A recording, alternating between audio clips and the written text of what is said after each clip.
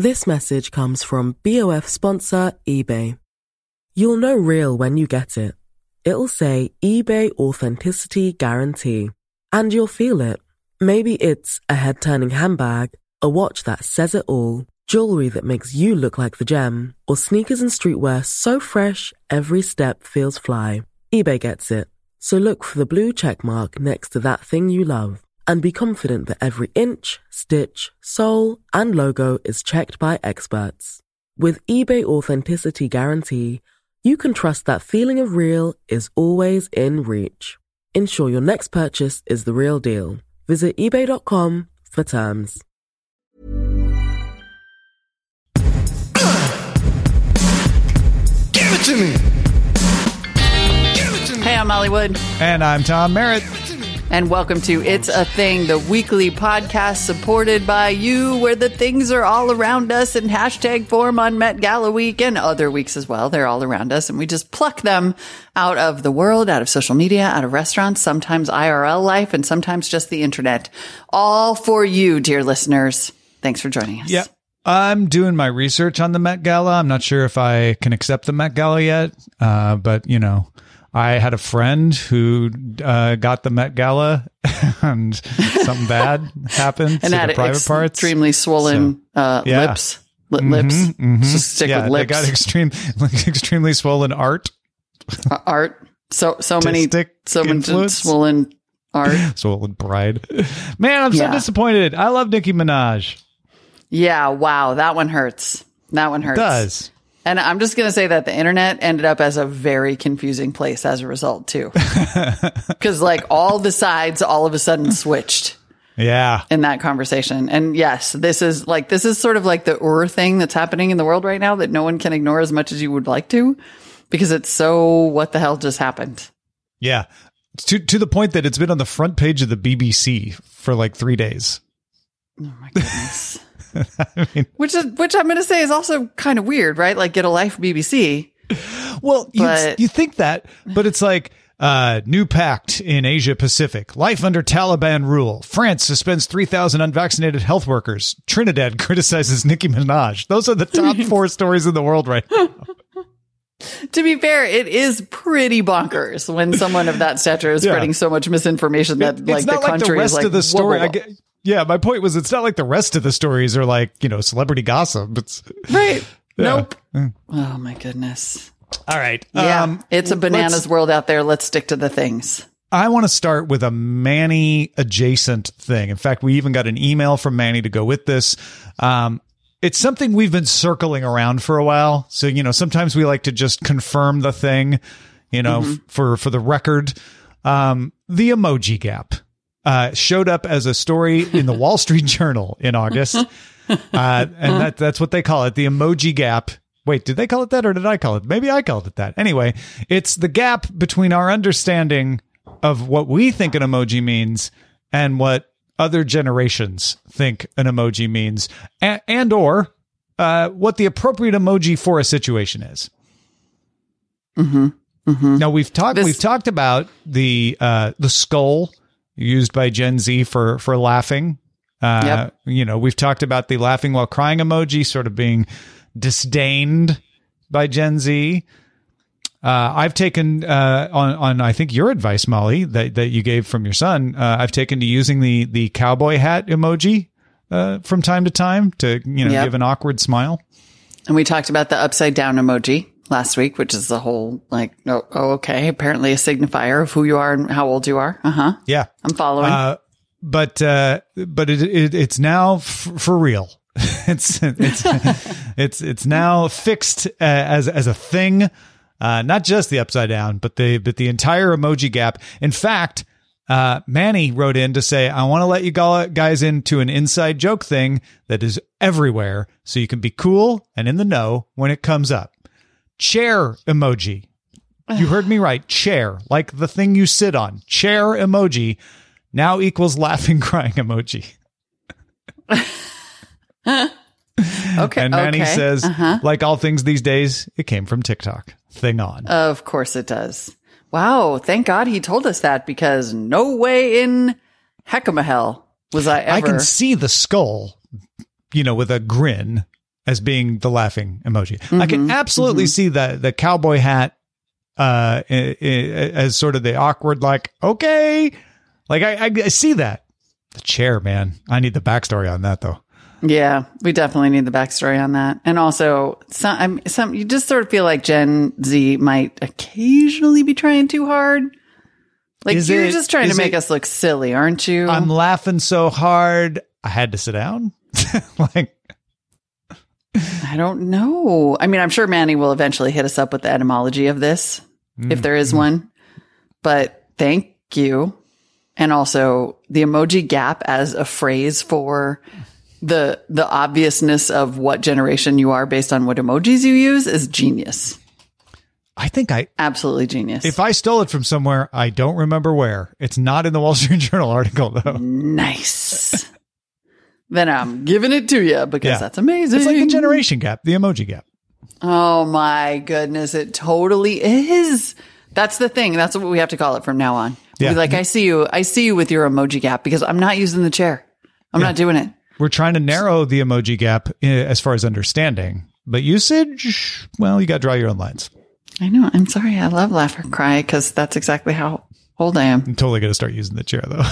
Oh my God. You know what? I am going to send the chair to my son though and just see what happens. There you go. That's what you need to do. Yeah. Like a little Selective grenade usage, joke. right. Just send him a chair and then have him be like, how do you know that? Yeah. As soon as he says something funny, that you could believably be laughing while crying, chair.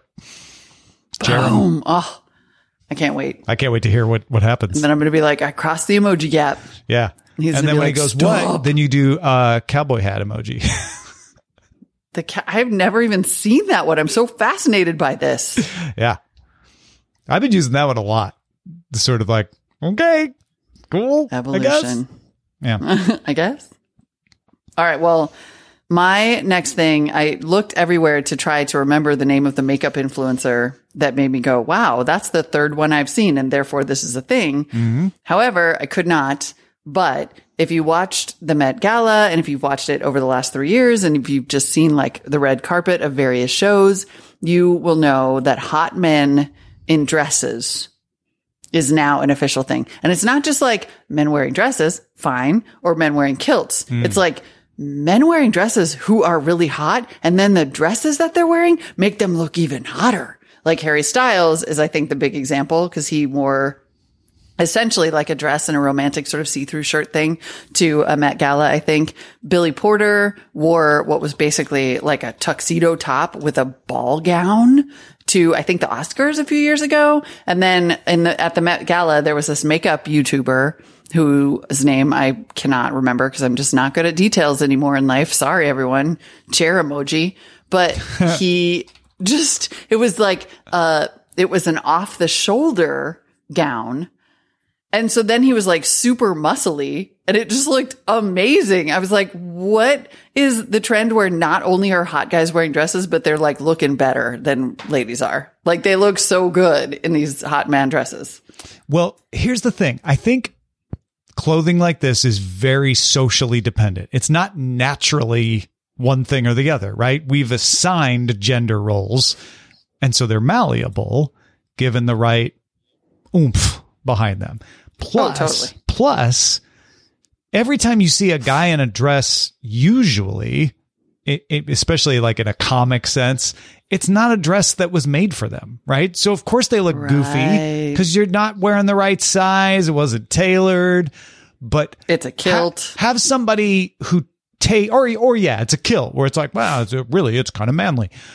Have somebody create a dress for you. That's like, no, we're going to use fashion knowledge to design a dress that makes you look good. Then you subvert that whole paradigm because it's like, wow, actually, that dress was literally made for you. Looks great. And like, bam. And then Tom went and found, trying to help me figure out who this influencer was though, went and found a story from Vogue from last month, August 2021, about how Post Malone's stylist launched a line of house dresses basically for dudes. Like they're dresses, but mostly they're just these kind of like awesome flannel house dresses that you could just wear around and be hella comfy and do stuff in. Yeah. Well, I'm telling you, pants. it's a thing. I went down a rabbit hole on trousers. Pants, aka trousers, were made for women to ride horses. That's originally where they came from, because it was considered unseemly for a woman to have like the toga, skirt, tunic, whatever, while on a horse. And it's just not good. So they created pants, but then the men started realizing like, hey man, these pants are kind of cool. And then, over I wouldn't mind rocking centuries these here pants. took it over. But like skirt like clothing was the norm for everybody for the longest time. Fascinating. Well, I'm delighted to see it come back, first of all, because men are looking great out here in their dresses and probably feeling hecka comfortable, clearly, based on like the Post Malone house dresses for dudes. And it just mixes it up because, as the Discord was pointing out, quite rightly, there was also kind of an awesome backlash against all of the straight men just wearing their tuxedos and not even trying, which I also love to see. So it's like, you know what? Like you can't get away with just showing up. Come on. No, like just try. Just wear try a hoodie, little bit. for goodness sake. Wouldn't it be amazing if like in 200 years, everybody's just wearing dresses? Absolutely. Why wouldn't we be, man? With pockets. See, it's the pockets. The merging. Yeah. Totally. Oh, yes. And there'll be this weird, like, oh, back in the 20th and 21st century, people wore pants. It's a weird time. Oh my God. Incredible. Yeah. Okay. I've got a thing that I have to credit to a friend of mine. And it's kind of a secret thing. So I'm not going to credit them by name, but they know who they are. They coined the phrase white truck privilege, which is a play on white privilege, of course, but it's not about race. It's about the fact that if you have a white truck, especially if you put an orange cone or two in the back, you can park anywhere. Like no one will ticket you. In fact, this friend has driven into a place where there was no parking in the white truck with the cones in the back and been waved into a spot by a police person, by police. And they're like, you should be fine there for a while. Oh, that is amazing. Just assuming like white truck. I mean, of course you're working. It's the truck version of the clipboard. Exactly. Wear a high-vis vest and have a clipboard while you're driving the white truck, and you're like, forget it. Yeah, forget it. You can do anything. Yep. You can walk out with the crown jewels, like no problem. People will be like, "Well, it's obviously a work truck." That's so funny because I was going to say that I think that white truck privilege applies to the thing where you're in the white work truck and you feel like you can drive however you damn want through my neighborhood. Well, right, because they have white truck privilege. Because they have white truck. Seriously, there's a thing that goes along with it too, which is like, I'm in a white truck. I'm going to drive however I want and park wherever I want. I can park wherever I want. Going out of my way. Get out of my. Don't you see I'm working here? Doesn't work for two-tone. I don't know if it works for black trucks. There are some black work trucks out there. Not really. Doesn't work for red trucks for sure. No. White trucks. Absolutely, like a white Ford F-150. Yeah. White cars kind of disappear anyway. You kind of assume a white car is either boring, uninteresting, or a work car, a fleet car. Yeah. Subconsciously. You may have never thought this consciously, but you totally do, right? It's catch like a yourself rental next time when you're like, oh, white car, you ignore it. You don't see it. And the white truck particularly is like, oh, that, and the cones in the back just seal the deal. Absolutely. Wow. Okay. That's incredible. I love it. And hilarious. And I love that it, like, I want to know more about the it's a secret thing. Well, it's a friend of mine who has shared a white truck driver. A friend of mine and two friends of mine. One previously had the white truck, and another friend got a white truck, and then that friend shared the secret. Like, well, listen, since you have a white truck now, what you got to do is take advantage of this and put some cones in the back.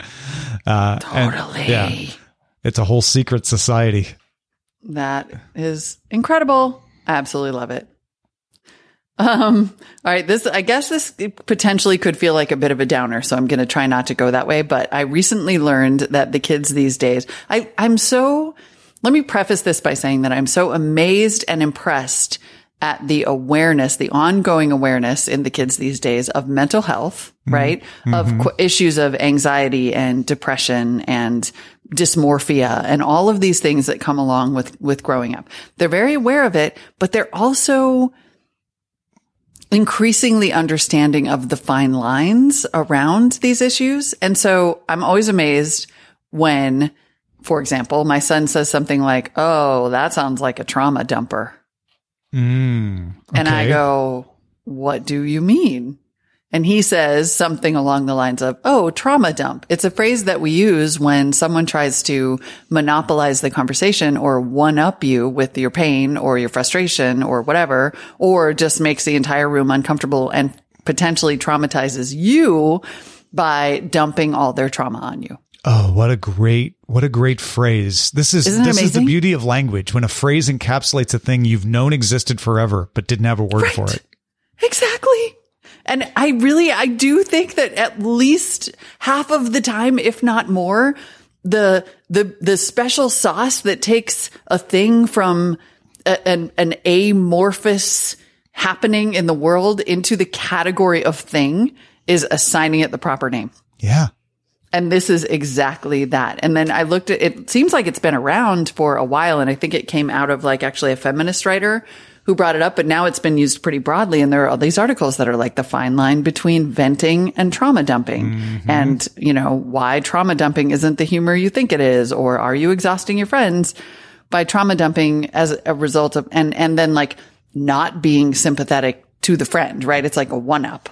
Yeah, the fine line between venting and trauma dumping, that's important, because there is a thing between friends where you both vent and you feel better, right? Definitely. And so there's a fine line between like, "Oh my God, this horrible thing happened." And then the other person like, "Oh my God, that's awful. I also had this horrible thing." And then you say like, "Oh my gosh, that's awful." There's a little sympathy going back and forth versus what I assume is trauma dumping, which is, "Man, I had this awful day." "Oh, really? Well, my day was worse." Where you're not validating, you're not letting the other person, you know, be like, "Oh my gosh, that does sound horrible. I too have had similar experiences. Let me share mine." That's venting. That's healthy. Trauma dumping is like, "Oh, really? Well, how about this?" Like, yeah. Not with with saying the "oh really," but not giving the other person the sort of energy they need to be like, "Oh my gosh, yeah, that sucks." You know, and I know those what you mean. 3 little words. Yeah, that sucks. You need that bit of like, boom, ba boom, ba boom. Okay, well now it's my turn, you know, and I also would like your help in helping me get this off my chest. That's healthy. But just like, "Oh, you don't even know."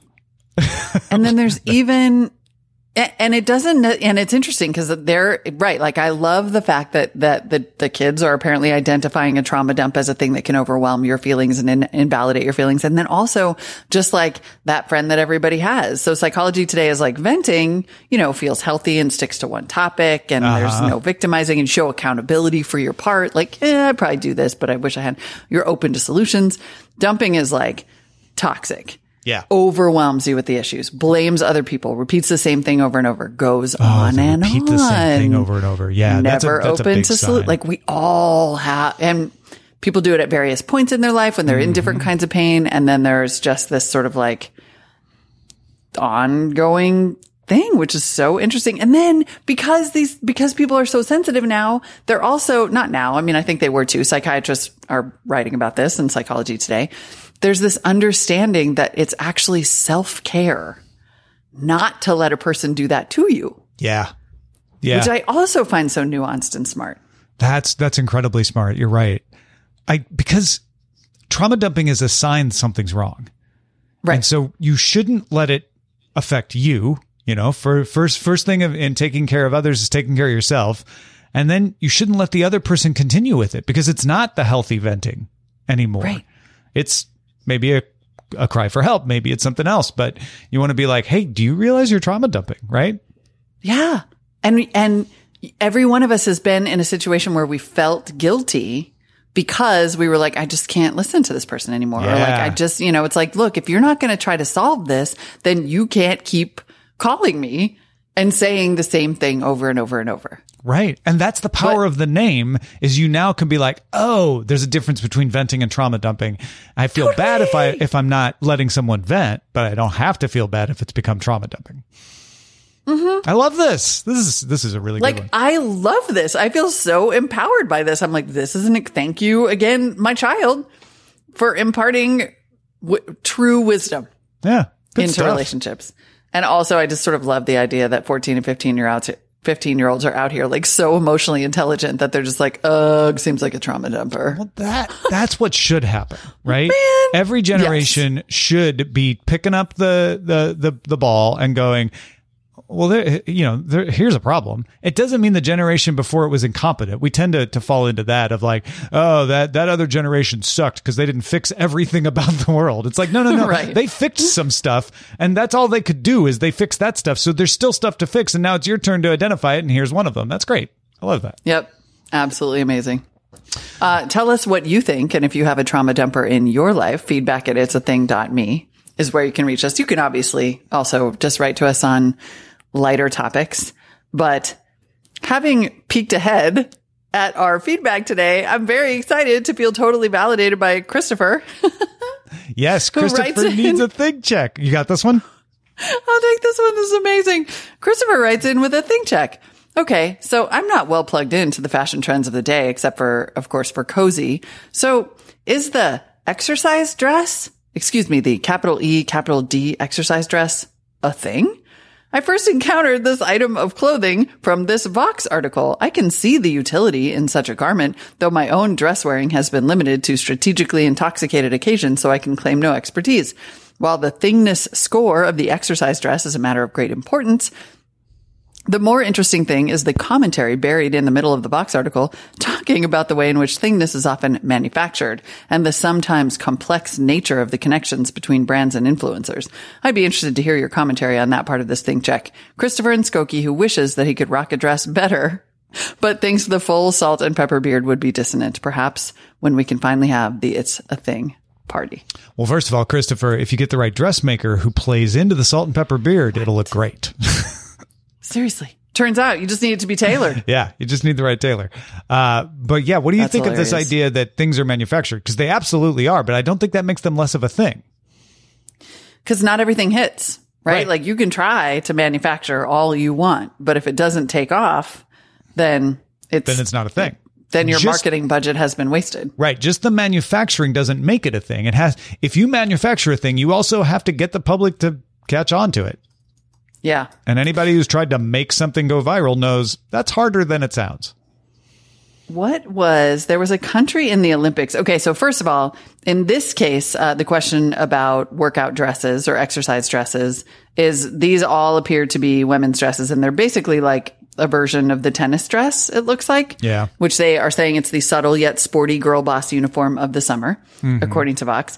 If that's true, I'm delighted, because compared to bike shorts, this is obviously way better.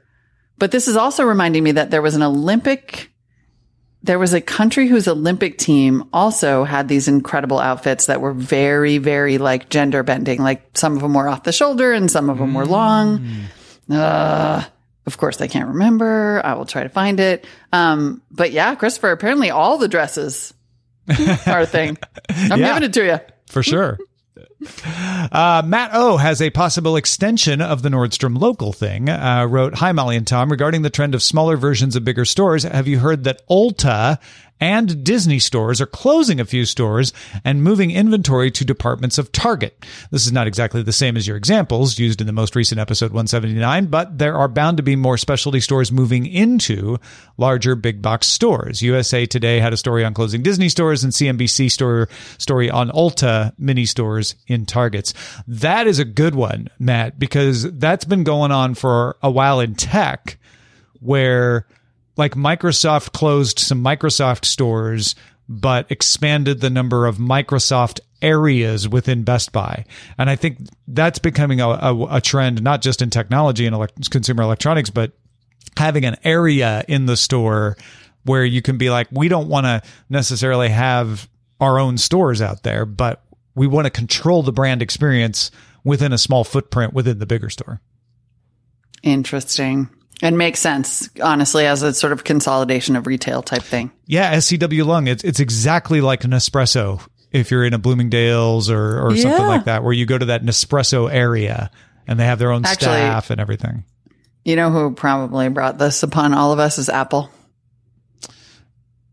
Because Apple started creating its own little like branded universes in like Best Buy. Like if you go into Best Buy now, obviously there's the Apple store, but if you go into a Best Buy and you go to the Apple section, I'm it's trying to like remember whether they had those before the Apple stores or after, and I kind of think they had them after. Who? Apple. Oh, Apple? I think Apple had their Apple stores first and then did the Best Buy areas later. They definitely did. I just wonder if that's what helped encourage things like the Disney. Because then that makes perfect sense to me. Is that Apple's like, oh, we have our stores. These work great. Well, let's conquer more areas. Right. But make it like branded as heck. We'll just bring in our own little like laminated signs and things like that. So all right, At Porter, sure. Apple did that in Sears back when Gil Amelio was also the CEO. But everything is a cycle. Good point. Oh, that's amazing. And yes, Afi James totally agrees with me. And then finally, Australian of note, Lee Price writes in on a font thing. It seems the font Nimbus Sans Extended, especially in all caps, is everywhere now. The penny dropped for me when I saw the relaunched logo of Gawker.com and realized I've been seeing this font everywhere lately. It's brutalism, but for Gen Z brands. Speaking of fonts, the clothing style trend of the 70s but reinterpreted by the 90s, but it's in 2021, seems to be extending into the land of typography too. Load up the Burger King website and check out the typography as a prime example. I was going to make a font-based joke here, but I just wasn't feeling very bold. You're such Perhaps this a comic. Is where, right? Sans the funny part. Oh my God. Brutal. Perhaps, writes Lee, this is where you introduce a Patreon detractor level, which requires supporters who send in puns to donate an additional amount above and beyond the shout out level.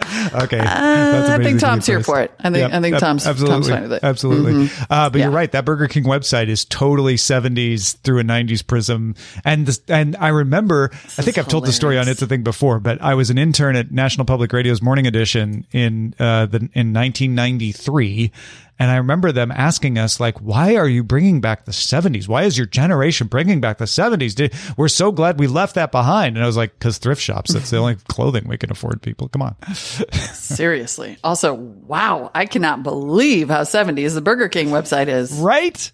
Yeah. Dang, I want to get a Trans Am, like right now. Wow, fascinating. Also, I'm impressed. Burger Chef. Like, who's out here recognizing fonts by name?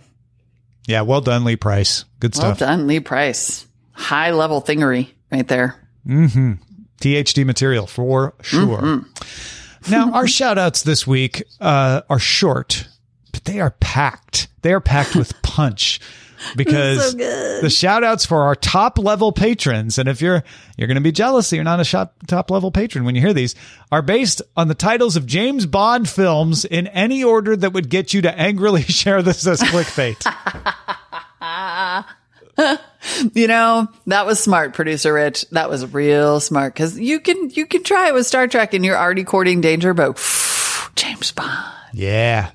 Nobody wants to make that ranked list. Especially if you put Sean Connery, like, not in the top 5. Any order. It's any order, as long as it annoys you. Mm-hmm. Okay, so anyway, shall we begin? Yes, let's do it. From Benjamin Forrest with love. A view to a Kevin Sill. The Jake Woods with a golden gun. On her Gabrielle Cohen's Secret Service. Joe Hood of Solace. Louis Saint Amour is not enough. Oh, God, so good. The Mike Akins who loved me. Never say Eric Duncan again. Octo Lee Price. And by the way, this is a work of art. We will say Eric Duncan again. We will. As long as he stays a shout out level patron, he will definitely get shouted out again. But wow, man, sometimes the simplest is the best. Although nothing was simple about this. This is some art.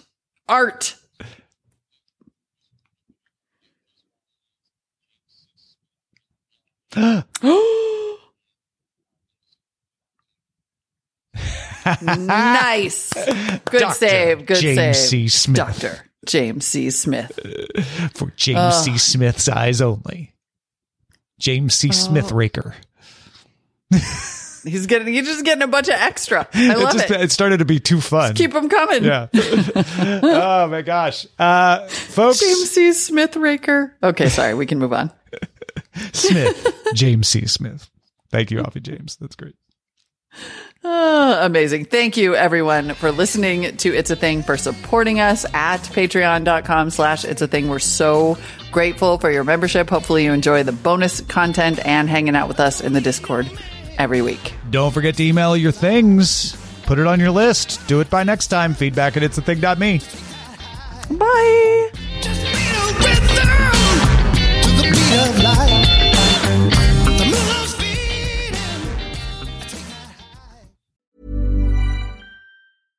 This message comes from BOF sponsor eBay.